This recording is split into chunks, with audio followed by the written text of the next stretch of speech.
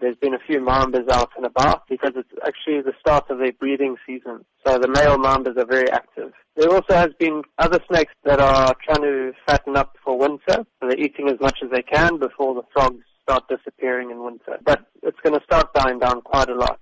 Why is it that during this time of the year we see an increase in snakes?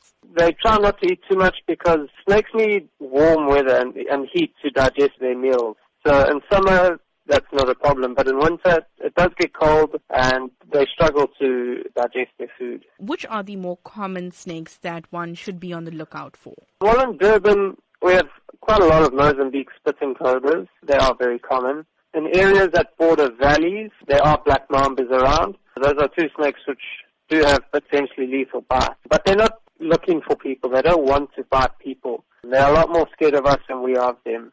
They're just looking for food and for shelter.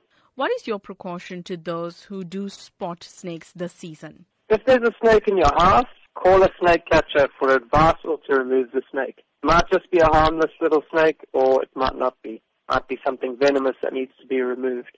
Don't try and deal with it yourself. Don't try and kill it or catch it because it's going to put you at high risk of being bitten. If you're outside in the garden and you see a snake, just keep away from it and move away slowly. But as I said, don't live in fear of snakes. Just treat them with a bit of respect and they'll leave you alone.